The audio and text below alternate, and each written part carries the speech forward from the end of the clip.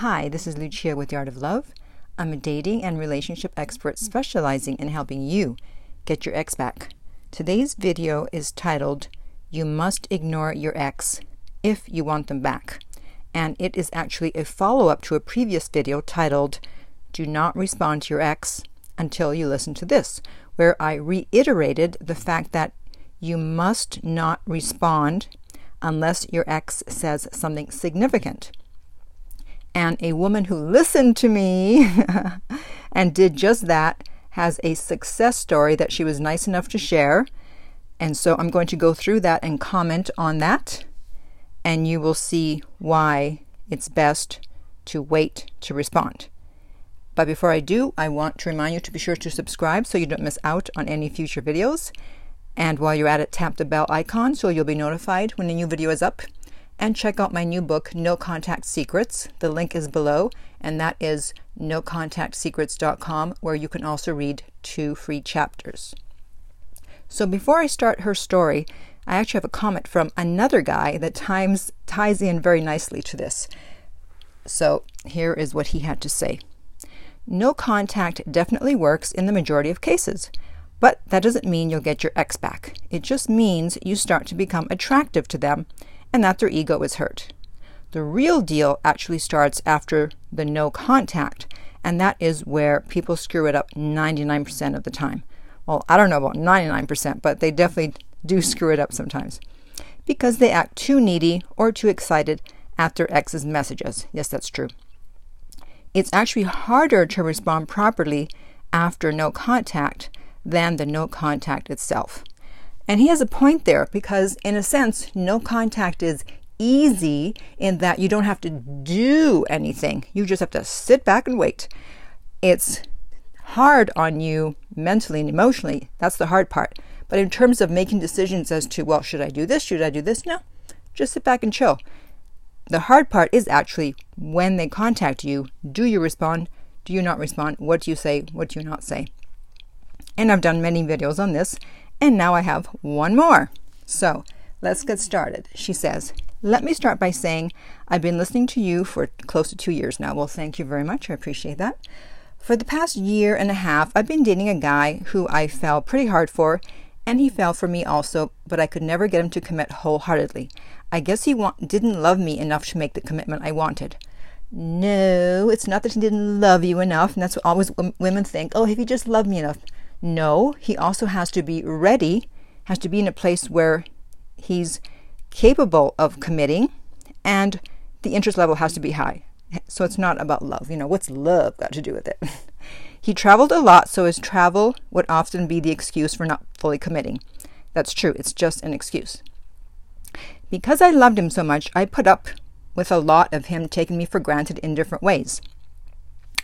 And that's why he continued to take you for granted, because we teach people how to treat us. And so when you quote unquote love someone, you let them get away with a lot and they start to take you for granted. So it's a vicious cycle. It was always so hard for me to walk away because of the chemistry we had and how he made me feel when I was with him.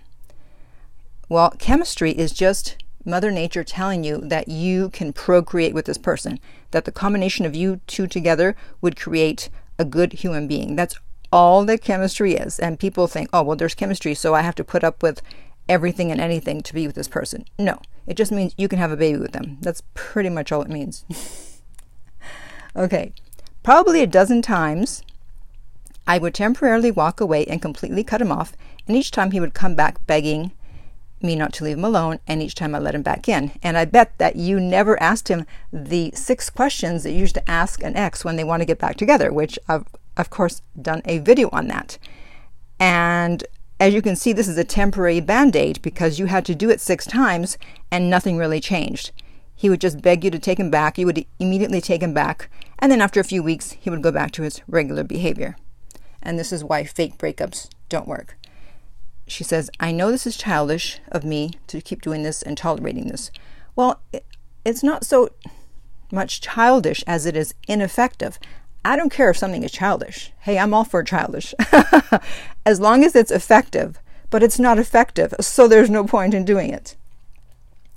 And she continues, but I love him and was trying to make him change. Now, let me repeat that again for those of you that missed that sentence. I love him and I was trying to make him change. Girl, if you love someone, you're not trying to change them. But the fact is, the chemistry was intoxicating, so you needed him to behave in a way that reassured you that he would stick around, and when he didn't behave that way, you were trying to change his behavior. So again, what has love got to do with it? She says, which never worked or only worked for a short period of time. This toxic pattern has been going on for a year now. That's a long time. Fast forward to this past March, he moved to another state for work, which crushed me. With him leaving, he still would not commit and still left me hanging on. Well, he didn't leave you hanging on. You chose to hang on. See, we always blame other people for the things we're willing to tolerate. Well, he did this to me and he did this to me. And well, you didn't have to hang on.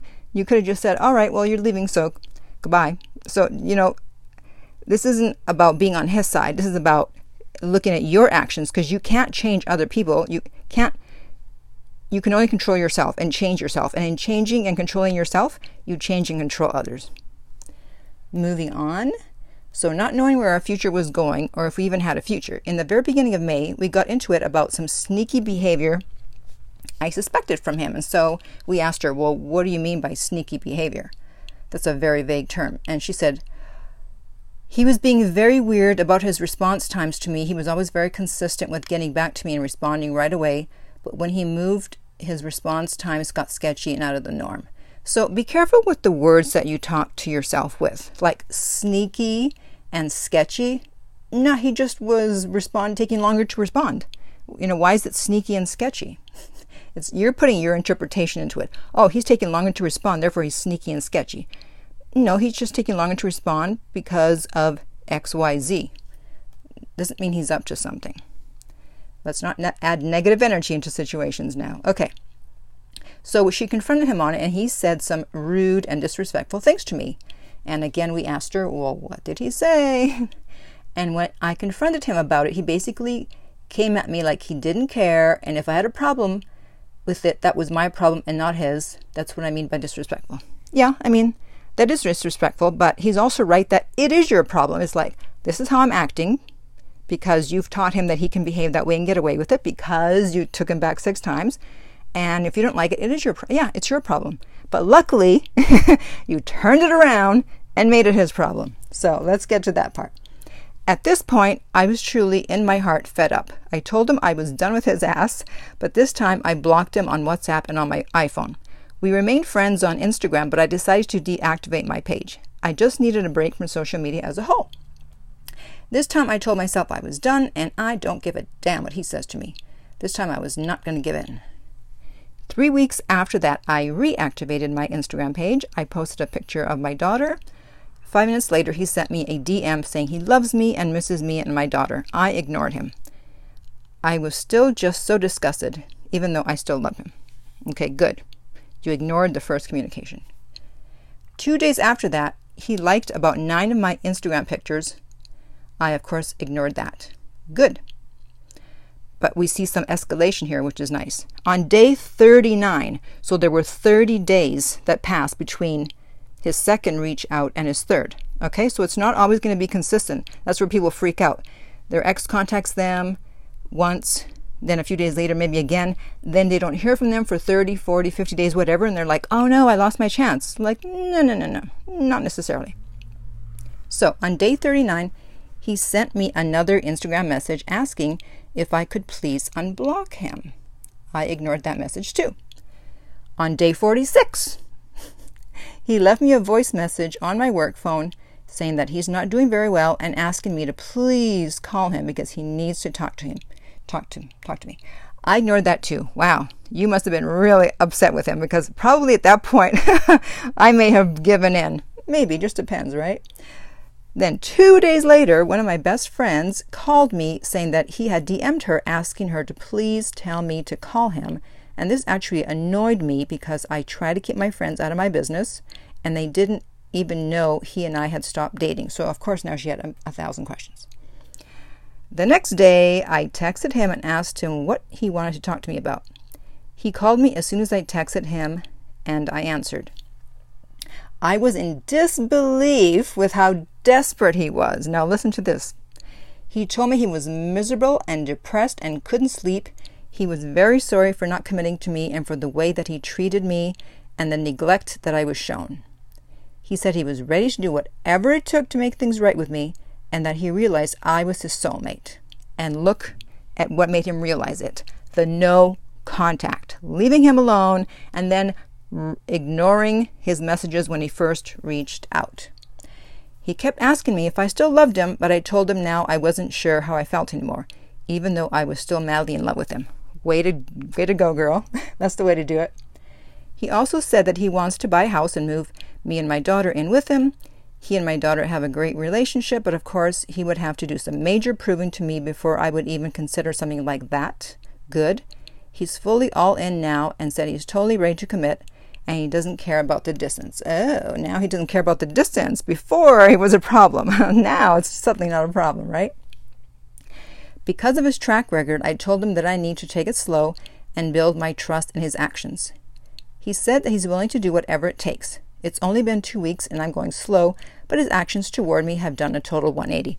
That's great, but it has only been 2 weeks, so I would suggest that you not make any major moves or decisions for at least 3 months. That's right, 3 months. He needs to be consistent over 3 months. Anyone can be consistent over 2 weeks or 1 month, but let's see what happens after 3. He's so sweet and loving toward me, and is going out of his way to make sure I feel loved and comfortable. That's fantastic. I wanted to write to you, Lucia, in response to your recent "don't respond to your ex until you listen to this video" as confirmation that really, truly not responding until they say something substantial and show some significant effort is the only way to really show your worth and see the changes in your ex. I know for a fact that had I just responded to him anytime he reached out, I wouldn't have gotten this outcome. That's right. If you do like some other coaches say and always respond, I also agree you would not have had this outcome. He would have continued to string me along, and my value in his eyes would have continued to go down. I appreciate you for your knowledge and for sharing it with us. I remember in one video you said you just have to step out on faith and stick to no contact. That's right. At some point you have to have faith that it's going to work. This time, that is what I did, and you finally stepped up. Thank you so much, and please continue to share your gift and advice with us. I will. So, I hope that has convinced you, for you doubters out there still, that you don't just pick up the phone when you hear from your ex or respond to a text unless something substantial is said. And you know what? For the most part, the first time they reach out, they probably won't say something substantial. So, if you've received a text or a call from your ex and you're wondering if you should respond, comment below with what it is, and I will tell you whether you should respond to it or ignore it. Thank you so much for listening. And if you would like a private coaching session with me, you can contact me at theartoflove.net. The direct link is below, and we will send you the rates. If you are listening on YouTube, remember to like, share, and subscribe. If you're listening on iTunes, I would appreciate if you would rate and review the podcast. And finally, remember that love inspires, empowers, uplifts, and enlightens.